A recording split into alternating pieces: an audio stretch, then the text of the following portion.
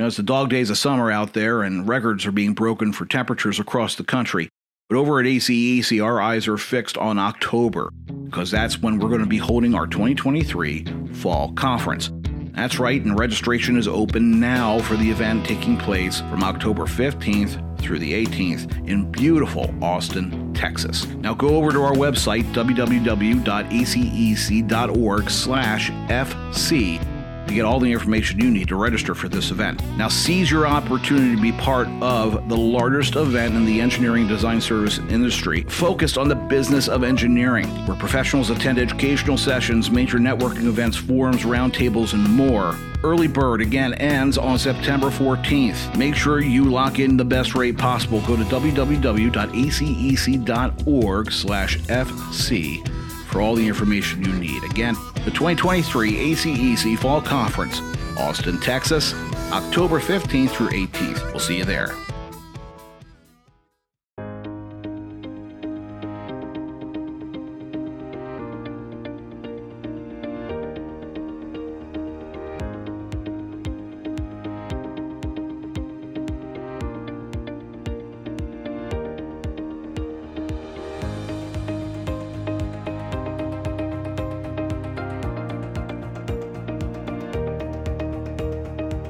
Welcome to Engineering Influence, a podcast from the American Council of Engineering Companies, and the ACEC Research Institute just launched its 2023 Quarter 3, Q3, Engineering Business Sentiment Survey.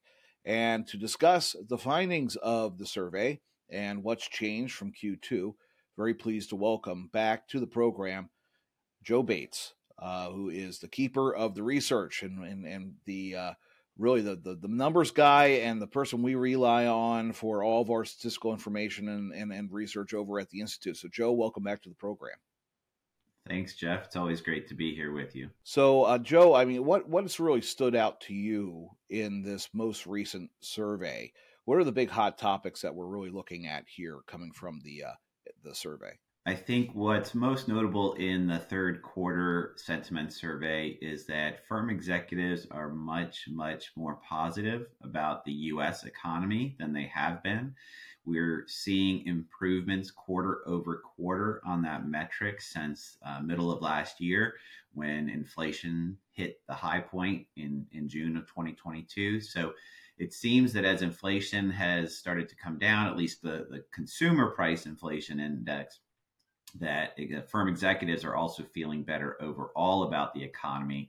And I think that's also reflected by the fact that we aren't in a recession right now. And even though we were predicted to be one at this time about a year ago. So I think overall, that's the big headline story. And we're still seeing workforce shortages. That's been something that has plagued our industry as well as the U.S. economy for the last few years. And so that's something that we're still seeing a really big challenge for firms.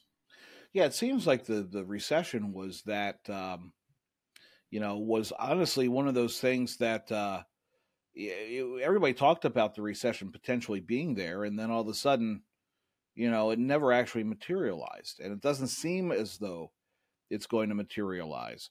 And the question really becomes, one of, are we out of the woods?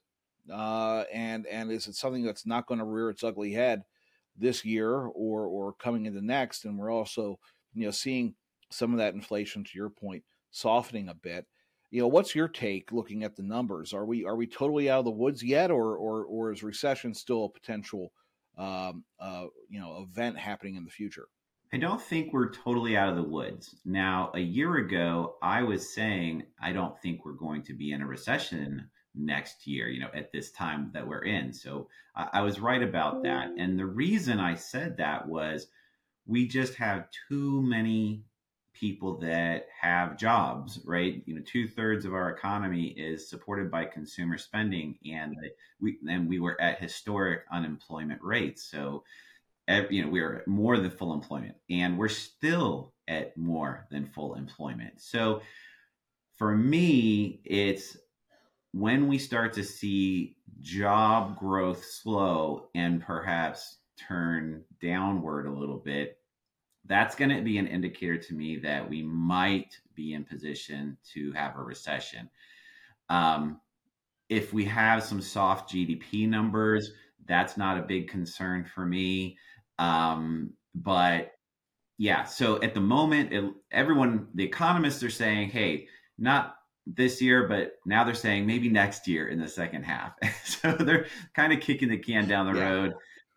They're And always that's really so frustrating. optimistic, right? Yeah. It's kind of frustrating, I think, because everybody's looking around saying, "Wait a second, you said we're going to be in a recession now." So I don't think I'm seeing any recession on the horizon yet, and I'm going to keep looking at those job numbers to really understand what's going on. Now, there's another issue at play here, which is other than consumer inflation, because we have such a tight labor market, not just in our industry, but across the US, we are still seeing wage inflation. And that is being seen in some of the wholesale price numbers, the producer price index. So that's something that I'm going to be watching more closely. But I'm really not convinced that we have a recession on the horizon. And we asked a new question this time in this quarter about recession predictions. And it's really interesting that we literally have 50% of firm executives think that there's a better than 50% likelihood of recession. And the other half say there's less than a 50% likelihood. So we're like, everyone's split down the road right now. Huh. Split down the middle. Yeah. Yeah. It's really interesting, especially going into a campaign year, a political year, because that's going to add another layer of complexity to it, because you're going to see probably a lot more fear mongering going on, um, that to belie Bidenomics or whatever you have going on here in the political side. So that's going to also kind of uh, get pulled in with everything else going on. I mean, economics is a social science for a reason, right? I mean, it depends on exactly what happens. There are a lot of factors out there, but if we haven't gotten to a recession period yet, it will be interesting to see exactly what could potentially push us over that line. Um, from an industry standpoint and market sector standpoint, what are the market sectors that are really showing some positive momentum, and which are the ones that are kind of retracting? Sure. So we're still seeing a lot of positive sentiment in the sectors that are being supported by the IIJA spending. So anything like wastewater and Mhm. water projects to various transportation, including roads and bridges, airports, etc. So those Mhm. are all areas that are currently seeing extremely positive optimism. The couple areas that are doing less Yeah. well are residential land development and commercial real estate. And so, not surprising, seeing as we are in a slump for sure in those two markets. And we've been in a slump for a while. But there's some good news in this quarter's sentiment study, and that is the future sentiment regarding those two sectors is improving. It's they're not going to be doing gangbusters by any means, but this future sentiment looking 12 months out, it is improving in those two sectors. So that's kind of where the winners and the losers are at the moment. But we see a few other areas Yeah. that are doing quite well. They're not the best or the strongest, but they're also not doing poorly, such as education, healthcare, data centers, communications.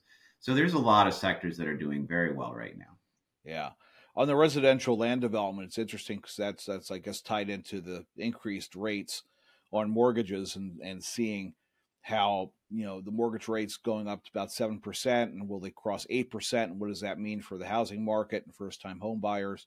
Saw an article today that Zillow for the first time is actually offering financing where it's a $1 down payment on select market. I think they're doing it in Arizona right now, and they're going to see if they're going to expand that out to other markets to try to ease the burden on down payments for first time home buyers, because these rates are of course sidelining a lot of younger buyers.